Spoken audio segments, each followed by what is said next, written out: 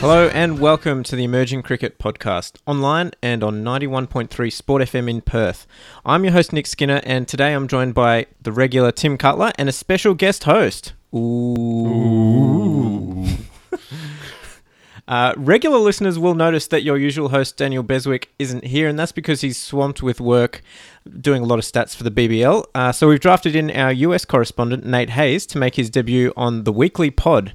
Nate, nice to hear from you again, and thanks for interrupting your sleep on the other side of the world. How's it going in North Carolina?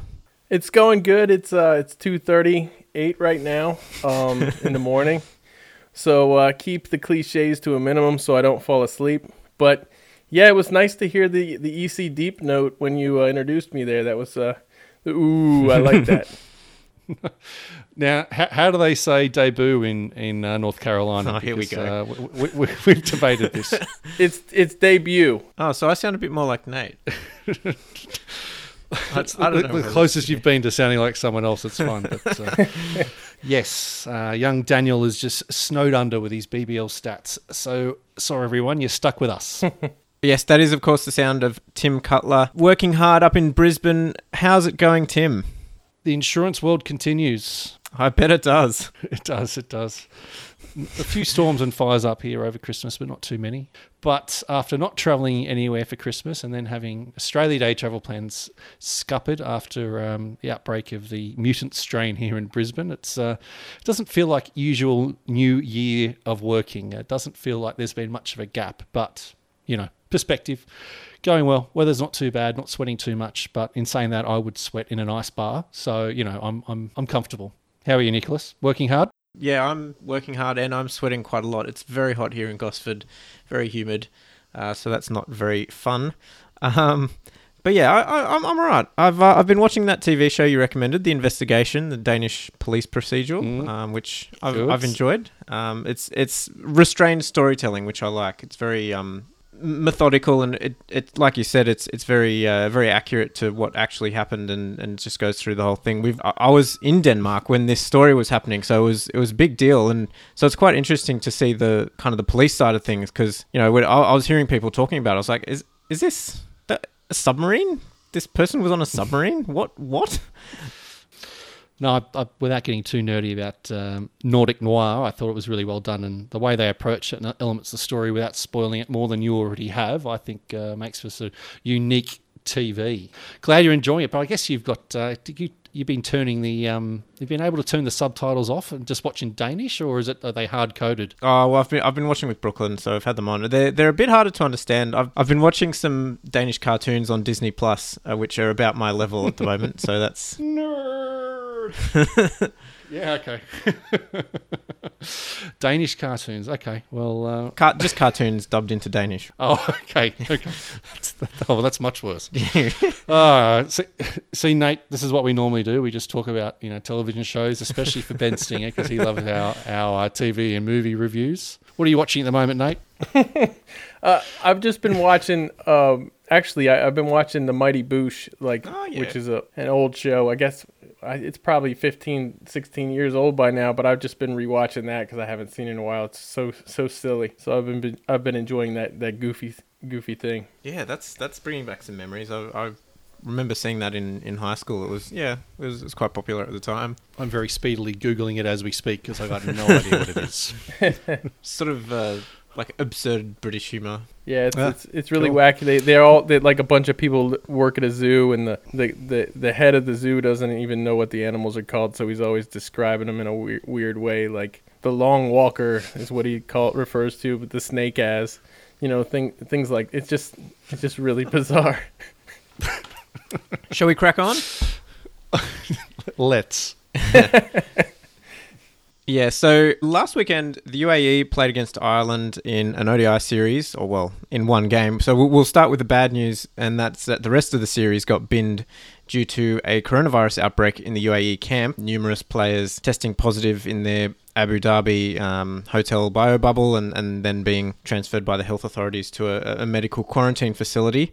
So the Irish and the Emirati boards got together and essentially decided not to play the rest of the series, which is quite understandable. But the good news is that in the first game that was played, the UAE pulled off their first ODI win against Ireland, and only their second win against a full member in ODI cricket. Paul Sterling at the top of the order for Ireland was impressive, scoring a century not out. Andy Balbirnie offered some support early, but got out slogging. There was no real support from the bowlers, and the UAE batsmen Mohammad Usman and Chundangapoil Rizwan both scored centuries and cruised to victory, really. Chasing 270, they got there only 4 wickets down with an over to spare. So very impressive effort from the UAE. Very good batting performance and a sort of a slightly overlooked bowling effort from Rohan Mustafa and Ahmed Raza, who both chipped in with tidy bowling spells. And of course, Raza did the classic of getting his opposite number as skipper, Balbirnie, who was out a bit irresponsible. Yeah, I only saw the early part of that match. Had other things going on that day, unfortunately, and night. But it's just one of those ones, Paul Sterling, on paper, 131 not out, amazing innings. He scored that at, under strike rate of 89. I think it's one of those situations where both teams probably didn't know what a good score was on that field and probably thought, 269, is that par, is it not? And then, as you said, they really did cruise, despite being 51 for 3 and maybe thinking a little bit shaky, and considering none of I think the UAE batters average over 30 in ODIs. I might be corrected there, but and without Shazad being picked, who's the only other UAE player, I think, who averages up around 40, but no, did really well. I think you nail on the head there. The key spells there were the 20 overs from the two senior spinners with only 90 runs coming from those 20 overs. But you just look at the other end, and when you mentioned Balbirnie getting out slogging, he 53 off 61. Again, that wasn't that quick either. So it just sounds like although Sterling had anchored at one end, there was nobody at the other end that came in and really got things moving. So that is probably what Ireland will look back at, which cost them. And there as well, some of the key bowlers, both openers for Ireland went at over a run a ball. And we got your key bowlers like that are going for that many. Even Andy McBride, who's normally really miserly, still went for almost 5.5. And when you're defending just over 5.5 and over, that's not enough. So that was telling and really promising from the UAE. And to see, to have their 35-year-old debutant Kashif Daud come in and bowl quite well as well. I think that's quite promising. Like, who knows how long his body will hold up and he'll be able to play. But, I guess only coming into international cricket at this age, I know he did play some decent cricket back in Pakistan before moving to the UAE, but, he's going to be very handy in this cycle leading up to 2023 at least.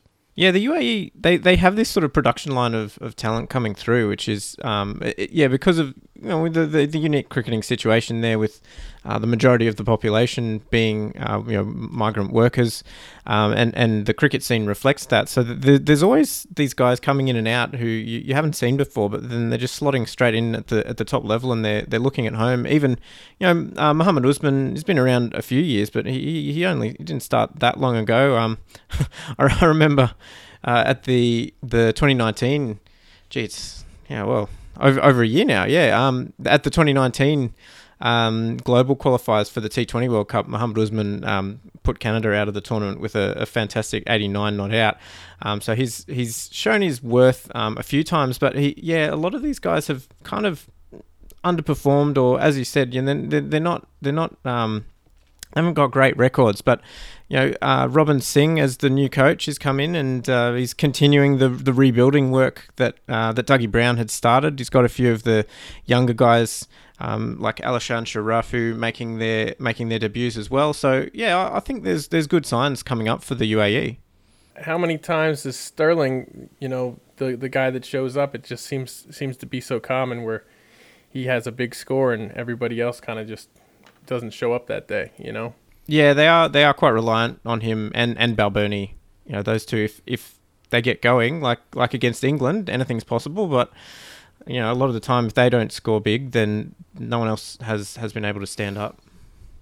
Yeah, and especially with Kevin O'Brien opening now, but I love that. It's a real positive move. That I think that first started in the T20Is, and that's carried over into the one-day internationals. But I really like the impetus that brings to the innings, and he was looking in great form I think he hit 3 fours in one over from Sahul Khan.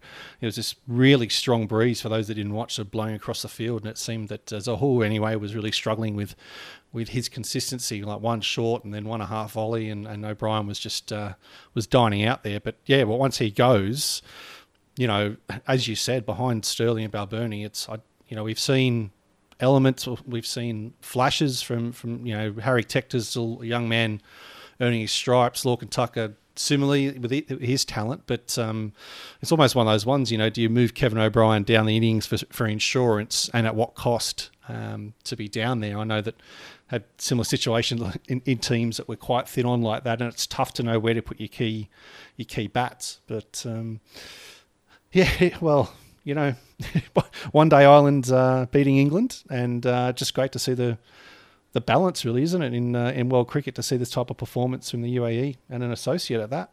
Yes, and Nate Hayes, filling in for Daniel Beswick, you have some interesting information about the parity cycle that Bez is working on, and another project from one of our friends, Tom Grunshaw, referred to as The Belt. Can you tell us a bit more about that? All right, so Tom, first of all, thanks to Tom for this content. It must have taken him forever to put this together, but basically he's treating one-day cricket like it's boxing. So if you beat the champion, you become the champion. And so he made a list, a spreadsheet of all the champions and how long they held it, how many days they held it, and how many games. So interestingly, I just kind of looked at it just since 2017, since we're talking about parity here. So since Pakistan held the belt for 213 days from 2017 until 2018, it has changed hands 16 times. So that's 10 different teams that have held the championship. So basically, following right now, where we are right now, following the 2019 World Cup, England held the belt for 219 days. South Africa beat them and they held the belt for 5 days before England won it back. England held the belt for another 177 days until they lost to Ireland.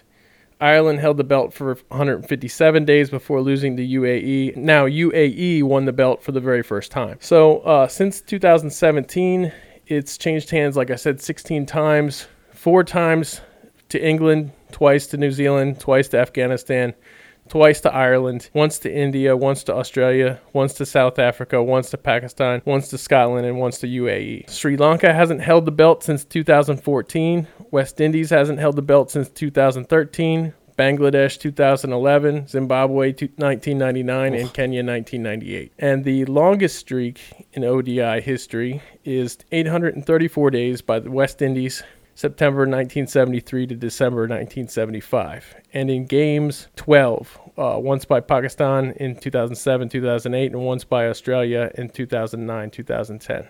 So to win the belt, you have to beat the reigning champion, but it's also, if you win the World Cup, the belt resets. That's right, isn't it? So every World Cup. Yeah. So the belt does move hand to hand, but until the end of that World Cup. So that's just to put that in context as well. But no, we've had a couple of associates with the belt all the way back to 98, wasn't it? When Kenya beat India in that tri series they hosted. So my question is, if there's going to be a belt, do they have to bring out the belt, and does the captain have to wear it during the game? Does Ahmed Raza now have to wear a leather belt with a huge gold oval in it? Yeah. yeah. Look, and if it's anything to do with world cricket and Indian cricket as well, there's going to be a lot of gold. It's going to be a, and you got to hand it to the umpire when you bowl too.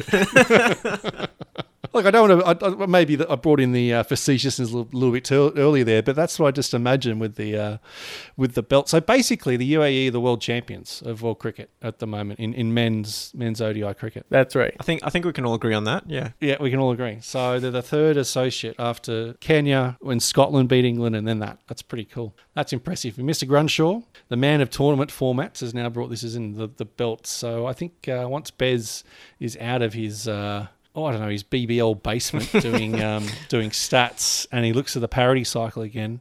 The problem is when there's this isn't so much a huge upset, I guess, because they've, Ireland are a closely former associate, and they would have played against a number of teams. But when there's an upset like this, it doesn't necessarily reset, because, Scotland beating England, they've played enough teams up around England that have played, that England have beat, or that have beat Scotland. But I guess their time in the World Cup would do that for a parity cycle. But no, excellent work. I think we might. It's always almost worthy putting on the website. This, just having the belt updated. It's going to be a new ranking system. It can't be any worse than other ranking systems currently in use. Yes. In other news relevant to the UAE, we've seen Dougie Brown, former head coach, move to Karachi as the assistant coach at the Karachi Kings franchise in the PSL. He'll be working under Herschel Gibbs, the head coach there, and he's been getting straight to work with the draft taking place on the 10th. Tim, this is a good move for Dougie Brown and a bit of a coup, I think, for Karachi, really. He's an excellent coach.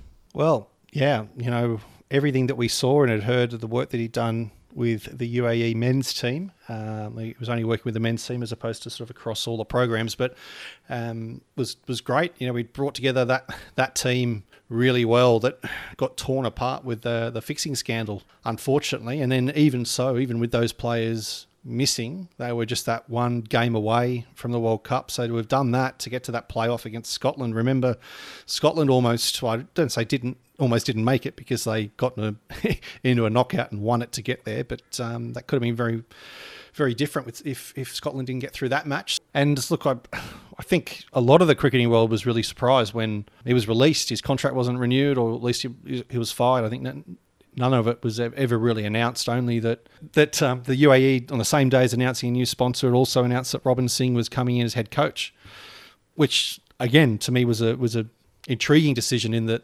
Robin Singh works for 2 months a year with the IPL with the Mumbai Indians, owns his own academy in the UAE. I guess that's in the UAE, but that might be shuttered as far as we're aware. And, I don't think being an associate head coach these days is a part-time job. It might be, if you go away for 1 or 2 little small T20 gigs. But anyway, by the by, I think this is great news for Dougie, and the PSL's up there in terms of strength and hopefully exposure for him, and who knows what else will come up for him around the world. I know he was working with some academies I think it was in Abu Dhabi, so he was definitely in and around and working with some good players and still there. Yeah, next we just need PSL to pick some associate players next. Well, yeah, that was disappointing, wasn't it? With all the players that were, I don't know whether there's an element of reticence to picking players from certain nations that they might not be able to get out of there because of COVID, especially players in the UK if you've got Scottish players. But yeah, to see not one associate nor Zimbabwean nor Irish picked, someone like a Paul Sterling, Raza from Zimbabwe, again, I think could be, very valuable in franchise cricket. I don't know if there's some method to the madness or what. I think it's just the thing of, they're from these lower ranked countries and nobody trusts them to be any good, and it's disappointing, but we've seen it a lot, and it just doesn't seem to be changing very quickly. Yeah. Oh well, look, we can scream till the cows come home, I guess, but cometh the days when linked to funding to these countries for them to host these tournaments, they must have reserve spots. But it was great for Afghanistan to see, 6 of their players selected, and a couple of young guys as well coming through. So on one hand, it's not great for emerging cricket, but then from an Afghanistan point of view, that I think the spotlight is very much on that conveyor belt of spinners coming through the Afghanistan domestic scene. Now, staying in the Persian Gulf, some big news that we've seen this week as well was that Oman is set to host Test cricket, with the academy venue in Al Amarat being accredited by the ICC. This is ahead of Afghanistan hosting Zimbabwe in a Test series. So this is going to be just the 5th time that an associate has hosted a Test match. The other times being Bangladesh, in hosting the Asian Test Championship final in 1999, Ireland's women hosting Pakistan in 2000, the UAE hosting Pakistan and West Indies in 2002, and Netherlands hosting South Africa's women in 2007. Now, Tim, obviously it's a big step forward for Oman's facilities and a big tick for the great complex that they've got there. But do you think this will help boost the sport in Oman, or is it just going to be another UAE situation where the locals don't really pay attention? Oh, look, we know Afghanistan and Pakistan before them with their struggles to find hosting solutions, and with Afghanistan being helped out by by India and having facilities provided to them, and none of these things are ever free, but having that provided, if Oman are there and able to present an option that works out financially, then I think Afghanistan will take it. And having high level cricket and then having the chance for their cricketers just trained alongside. Now we've heard Ahmed Raza talk about his time training in the IPL. You're going to see the same thing with Oman's players being able to train with and play against Afghanistan as well, because, you know, all this time with countries in your nation playing against each other, you know, each of these times you'd be trying to get in for a triangular series or a couple of one-dayers or T20s either way. So if this is going to be a regular thing for Oman, then it'll be great. I know they work very hard in trying to get the game growing locally there, and I think, you know, behind the scenes they've thought very highly of by the ICC development team, and as a you know, if we're talking about test or full member nations of the future, Oman are a country that gets brought up. You know, they don't have as much pizzazz, if you can put it that way, of a Nepal or a USA, or indeed the population of Nigeria or Brazil or someone, or even Indonesia, to perhaps support something like this. But they've definitely got the infrastructure, and I mean from a business point of view, and some very well-connected people running the game. So this is a huge tick to me for Oman, and the experience that they'll get at the sort of the pointy end from a high performance is definitely going to help them. Yeah, I think this is just another example of why it's great that they all can practice together so easily, that they're all right there amongst each other, so that at a moment's notice that they can do something like this and take full advantage of it. You know, I mean, that's got to be an excellent advantage for them. Now, looking at these other test matches hosted in associate countries, I think obviously the two that stand out to me are the Ireland-Pakistan women's game, where the Irish beat them by an innings, and the Netherlands versus South Africa game. Now, that Irish game is interesting because we saw Izzy Joyce take 6 for 21 to bowl Pakistan out, and you know, there was obviously the Irish men's test that happened a couple of years ago, and that was you know, a wonderful occasion. But the Irish women had beaten Pakistan at the turn of the century, and it sort of goes to show how, I don't know, underappreciated women's cricket is. And, you know, looking at Netherlands playing against South Africa, that's the sort of, you know, in women's cricket that would never happen these days. And it's a real shame that Test cricket for women has become almost exclusively the preserve of England and Australia. You know, even India, they haven't played a women's Test match for years, so which is quite disappointing. And I know, Nate, you and I, we were talking about this on just messaging, that it's such a shame that, you know, multi-day international cricket in associate cricket has almost vanished, and you know, it's the best format. Yeah, I don't know how many times me and you or me and Tom have talked about multi-day games. You know, I think about it all the time with the Americas region, just USA, Canada, just that series by itself has serious potential, especially in my opinion. I would love to see some multi-day games between the two teams, restoring the Audi Cup and just doing it every year. You know, it's the same hemisphere, so you don't have to wait 18 months like England versus Australia. You just alternate every other year. So it's to me, there are little pockets in the country where they could really build a little community that they could have something like that every single year. That would be amazing. Of course, you know, it's expensive and it doesn't fit in with USA's mission right now. But imagine that, and Bermuda too. Just throw that in there. That I would love to see, like a league, a multi-day league between the three teams. It's definitely something that we talk about a lot. You know, it would be fascinating, really. And you know, you talk about it being expensive. I don't think, you know, the Netherlands playing against South Africa cost €1 million or whatever the figure that Ireland has quoted for their test matches. So there are savings to be made, especially in, you know, if they hosted it at, you know, in Morrisville, for example, it wouldn't necessarily have to cost that much. And you know, especially if it wasn't a test match and they didn't have all the you know, the ICC requirements for that. But yeah. It is disappointing. Just on that Netherlands-South Africa game, though, it's a bit of a statistical anomaly because the South Africans, they won in the end, but it was arguably one of the most dreary matches in Test history. They posted 232 in 87 overs for their first innings, which is, it's a little on the slow side. But then the Netherlands got to 108.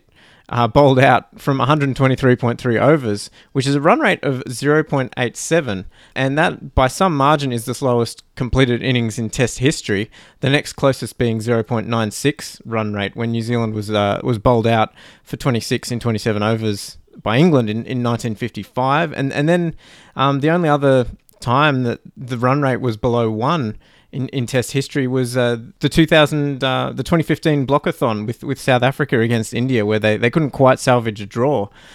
So 43 of 297 deliveries for AB de Villiers. That's amateur numbers when you compare it to Violet Vattenberg with 49 of 378 deliveries, or 34 of 117 from Bavuma, well known for being naughty, but Marcia Costa got 29 of 178. So I don't know what was going on. It was probably one of those very damp Dutch wickets, but the Dutch batters really took their time. South Africa managed to get to 2 for 85 in the second innings, and they skittled South Africa for 50 in the second dig as well. So they couldn't repeat the blockathon, but it's definitely historical. How many tests did the Netherlands women play? I believe that's the only one ever. Okay. But it also goes to show that not that long ago, at least in women's cricket, they weren't so precious about Test status, and an associate could play a Test match, and it wasn't ruining the sanctity of Test cricket or whatever is. I don't know. I think maybe the attitude where the Netherlands could play South Africa in a Test match, I think maybe we could go back to that. That would be a good move. Yeah, well, I think you guys mentioned it before about the cost and what did it cost Ireland to run their test? Was it $500,000? I think it's €1 million. Yeah, and that's all broadcast and quality of broadcast. What's determined that has to be at that level, and that's not even including any kind of DRS system. I think all they had that test was the third umpire for runouts and stumpings, as I remember. So that's not even taking that into account. So if you pull that away, is that the sanctity of Test cricket that's required? So I think there's questions to be asked here if countries were able to put it on and able to foot the bill. But I guess we've had this conversation before, haven't we, about the demise of the Intercontinental Cup, which of course was the 8-team first-class tournament for associates. It used to sit as part of, side by side with the World Cricket League, which has now been replaced by the Cricket World Cup League system. I guess it would be a fair question, to almost a review question to the ICC as they look back and see whether they were happy with the development of those, especially those leading associates playing that much more white ball cricket rather than first class. Because I think that's, for a lot of those countries, it's the only multi-day cricket, or the most multi-day cricket they would have been playing, with very few countries now having those multi-day comps in the countries. So it's a fair argument. I was surprised that you only mentioned Tom there, Nate, when it's normally Rod that's lauding the multi-day international. I was just thinking about that. I love his pieces about that, and how what constitutes a test. Should it be 5 days, or should you count other multi-day games? And he's definitely right on there. I think multi-day cricket is great regardless of how many days it is, in my opinion. Now, still on women's cricket, and the scheduled series between Namibia and Zimbabwe has been called off. That was due to happen between the 11th and the 20th of January in Walvis Bay in Namibia, but unfortunately due to the strict lockdown in Zimbabwe and rising cases in Namibia of the coronavirus, the series has just been they say it's postponed, but there's no forthcoming date as to when it will be played. But in some slightly better news for women's cricket, Shane Dietz has is moving to the Netherlands as the women's coach. Now, this comes after his stint in Vanuatu as CEO, but he has had experience coaching women's cricket before, having been in the job for Bangladesh before his time with Vanuatu. And coming from the other side of the world into Vanuatu is Jeremy Bray, who's moving from the Danish head coaching job into Vanuatu. So, Tim, what do you think of these movements? Well, I think, like you said, people might think that it's a funny move from Shane Dietz, but he actually played in the Netherlands. Geez, I think must be. I'm trying to think how old he is now. He would have been in his mid to late 20s when he was. So he played Sheffield Shield cricket. Don't forget for South Australia, and so he was the overseas pro for a couple of seasons in the Netherlands, and his wife is also Dutch. So I think it worked out really well. I think that had been something they'd been looking at for a while to see what the options were out there. And I think this is a great meeting of the minds for. I think he's done really good things there as player, as a coach, high performance manager, and now as CEO of Vanuatu to move to the Netherlands, which I think we all agree needs a really strong coach there to lead the women's program there, because the opportunities there are huge. And we've talked in the past with Paul van Meekeren about the chance of players sort of swapping sports and coming across to cricket, and even more so if cricket's included in the Olympics. There's going to be a huge opportunity there for the women support there for the Olympic movement there. And then Jeremy Bray, it's one of those names you've seen it somewhere but you're not quite sure. It's because he's been everywhere. He played under 19s for Australia, then moved to Ireland, I'm pretty sure, just as an overseas, and stayed there, ended up playing for Ireland in that famous World Cup where they moved on to the Super 8s. Yeah, scored a ton in the tie against Zimbabwe. Yep, and then moved into coaching, where he did some coaching in Ireland before moving to Denmark. So I think it was in the Danish press release, he's returning to the antipodes. It's like, geez, like we're not upside down. That's not the way it works. But anyway, so he's moving back. So look, Vanuatu, lots of talent, lots of opportunity there. I think what they say, 5% of the country now play cricket. Amazing. So So the numbers that they have, juniors, women and men, so it's great. And then they're on the lookout for their next CEO as well. So who knows, whoever comes in there and the ideas that they bring. But like I said, lots of talent. It's just how they can harness that. And let's not forget, on the men's side, there's that golden ticket that comes out of the East Asia Pacific, with PNG getting a free pass at least to the next global qualifiers, or for their sake, if they get through to the main rounds of the World Cup, they'll go through to the next one. But that means that there's a qualifier spot coming out of East Asia Pacific that would have normally been taken up by PNG as the strongest team in the region. But now, when that qualifying tournament comes up in Japan in 2022, early 2020, or maybe late 21, it's probably late 21, but this is going to be a huge event between Vanuatu and Japan, really, for a spot in the global qualifier. So with Jeremy Bray coming in, I'm sure that's going to be front and centre of his focus. And of course, there's the Challenge League as well. That's important for funding and for opportunity too. So I think this is exciting news. But like anything happens, people start moving around. There's sort of gaps. Denmark are advertising for their high performance manager and head coach, and who knows where that person will come from. After seeing who didn't get the job in Nepal, you never know the names who might come up looking to move to Denmark. Well, yeah, it would be great if they could scoop up Pubadu now that he's not been claimed by Nepal. I know a lot of people there were pretty hopeful that he would go there, but yeah, I think he would help anybody anywhere he goes. He has a great way of building a team culture and getting everybody on board, and he does it really quickly. So I think any associate could use that. That's a huge part of, I think, associate cricket. Yeah, Pubadu's the associate super coach. Tim, you mentioned Paul van Meekeren and his interview where he talked about the Olympics. Now, moving on a little bit, Ghana, according to reporting from George Dobell in Cricinfo, is looking to host the African Games in 2023 and include cricket. So the Ghanaian Cricket Association has been touring their facilities to the event organisers, and the report indicates that the response was positive. Now this lines up with what Will Glenwright was talking about when he came on the pod about how they're looking to get multi-sport games happening for cricket, and obviously the African Games in 2023 is a pretty big event on the continent. So having cricket in those games would be a great coup for cricket. And again, it would be, obviously the Olympics is the pinnacle of multi-sport games, but the regional games are worth trying to get into as well.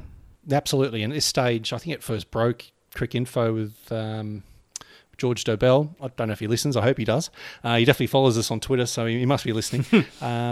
But yeah, talking about the fact that the ICC along with the Ghana Cricket Association, and the Ghana Ministries of Sports, met with the organisers. So I don't think it sounds like anything is set in stone, but with cricket coming up in the Commonwealth Games in 2022 and with all the talk around 2028 for inclusion in the Olympics in Los Angeles, that can only help these conversations. So, the other two bidders for the African Games were Nigeria and Burkina Faso. So great when you got a couple of cricketing nations there at least. Nigeria, I'm sure, would have been keen as well, considering all the investment they're putting into facilities in the game too. So we can only hope this turns out not to be just a report that it does come true. So, with cricket being back in the Asian Games, Hangzhou in 2022 due to have cricket again, although we haven't seen any news recently about facilities being constructed there. But as far as we're concerned, and as far as we've seen from the Asian Olympic, I should say the Olympic Council of Asia, cricket's going to be back in. So no, this is great news.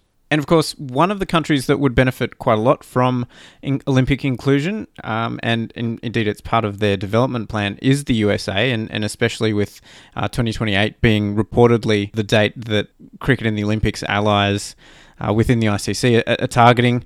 Nate, you've been watching the Americans' cricket season over the last year or so. You've watched their minor league cricket exhibition series, and you've got a couple of pieces coming up about what's next. So run us through, the year that was and the year that will be. Well, of course, there was that famous loss in February to Nepal, yes, where they just got smeared. The whole tour was really rough. That was not a great way to if you're gonna go a year between games. That's not a great note to leave on. But plenty of things have been happening in the country with cricket, especially domestically. Which is excellent. We talk a lot about franchise cricket versus international cricket, but really, to me, I think obviously a strong domestic system is super important. You look at all the franchise leagues and how many professional opportunities really are there for cricketers in the world. There really aren't a whole lot. We talked about PSL not drafting any associate players.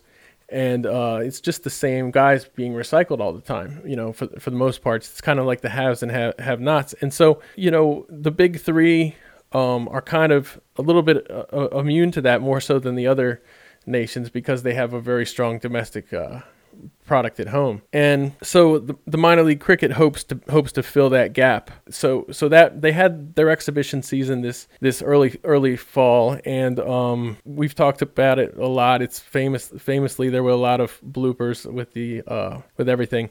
But but it shows some promise, I believe, especially if the owners of the teams stick to the idea, which is give the younger players a lot of chances. We know Ace, who owns Major League Cricket and minor league cricket. We know that they're building the academies around the country, and some new turf wickets did go up around the country. Clubs usually put those in with some guidance from what I've been told, with some guidance from Ace. But a couple of those have sprung up this year. So it wasn't a dead year altogether. And I do think the minor league cricket does show some potential, especially because it gives a measuring stick for people, especially as the turf wickets come in and as everyone starts playing on turf in what I've been told 2 years time, 2 to 3 years. So once that starts to happen, I think we're going to see a lot of. I think it's going to take off a little bit there. It has every reason to, I believe. But I talked to recently, I'm writing about the U21 players in the minor league cricket. I'm compiling a U21 kind of all-star team. Some of the teams did an excellent job. They're supposed to play a certain number of U21 players. Well, most teams didn't even average that many. But some of the teams really did an excellent job. One of those teams was the East Bay Blazers, with Rusty Theron as the captain of the team. Morrisville, and Irving, Texas were the three top teams in terms of playing the younger players, and they all got great results from the younger players. So that's, we talk a lot about players coming over from other countries here and the worry is that they're going to take over all the good chances. And they that might happen, but in the meantime, talking to Rusty recently on the phone, he's worked a lot with those young players as a coach when they haven't had their games. And, some of the best performers in the league were the U21 players, not just U21 players, but some of the best overall performers in the league were U21 players on that team. And they got a ton of chances. So that sort of thing, I can see some potential there if you do bring these guys in, if they do coach as well as Rusty has. And he, not only that, but he was also an incredibly dominant player in the minor league cricket. But if it goes according to that, then that shows some promise. It is energizing the young players because finally they're on a radar somewhere. They're not just playing to compare notes with their friends. Like it's you can see what they did. It's right there for you to see, right along everyone else's name. So that's a great thing for the young players. I think it's especially good for the young players, but it's only good for the young players if they mandate a U21 inclusion, and not just inclusion chances. There were some teams they would play a guy and he'd be the token U21 player in the team and he wouldn't bowl or bat. There were teams that literally did that every game. And so I'm hoping that they kind of crack down on that. I think they will in the future, but I didn't understand why it wasn't in an exhibition season, because the games don't. Everybody wanted to win every game, but it's an exhibition season. There was no trophy. So I don't know why they didn't already, but we'll see. I think they will do it in the future. Nate, we hear a lot about people signing for the minor league. Talking about Pabudu beforehand, coaching in the minor league. When it's up and running, what will the minor league actually look at? How long will it run? Because I think we hear a lot of talks of these players signing and moving from South Africa and others looking to move to the States. As the sort of base of the ACE pyramid, what would a player be signing on to if they're moving to the States, or indeed if they're a locally contracted player? Well, what I've heard is the players come over, the ones that have come over from the minor leagues, they're signed to a coaching contract, and they're going to play for their local minor league team wherever they set up shop. And a lot of them are coming here for various reasons. I've been told that, in some cases they were coming over here anyways and they just kind of hooked up. So the idea is that achieving the major league status as a player will be a total meritocracy. That's what I've been told. So what they're saying is that the contract isn't for them to be major league players. It's for them to come over, be coaches, minor league players, help bring things along. So obviously time will tell how that works out. But the big thing is the coaching, and just talking with Rusty Theron and people in California, how at least he's done what looks like a very good job with the kids, and he's worked really hard. And you can see the progress of the players out there. So there is already some of that showing through as working. But I mean, this just because you're a great player or just because you achieve a lot as a player doesn't mean you're going to be a great coach either. So they are here as coaches from what I'm being told. But we will see how that works. Obviously, it'll work out better in some places than others. And the format of the actual league when it's up and running, how long is it going to run? Yeah, the league will run the entire summer. The minor league will. The major league itself is scheduled to run at the end of summer, starting in 2022. And I don't know how that's going to compete with CPL or how they're going to plan it around CPL. But that's usually CPL's sweet spot is the Northern Hemisphere summer, late summer. But yeah, the minor league will happen on weekends. It's just a weekend league, and I think that's, if you're going to pay the players, not very much money, you kind of have to do a weekend league so that they can have another job. So yeah, every Saturday and Sunday, and I have some friends in my local league who are like, hey, I got 2 or 3 minor league guys on my club team. I'm like, they're not going to be able to play because they'll be playing every weekend in the minor league. Uh-huh. Literally every single weekend they've got games. So that's what it's going to look like.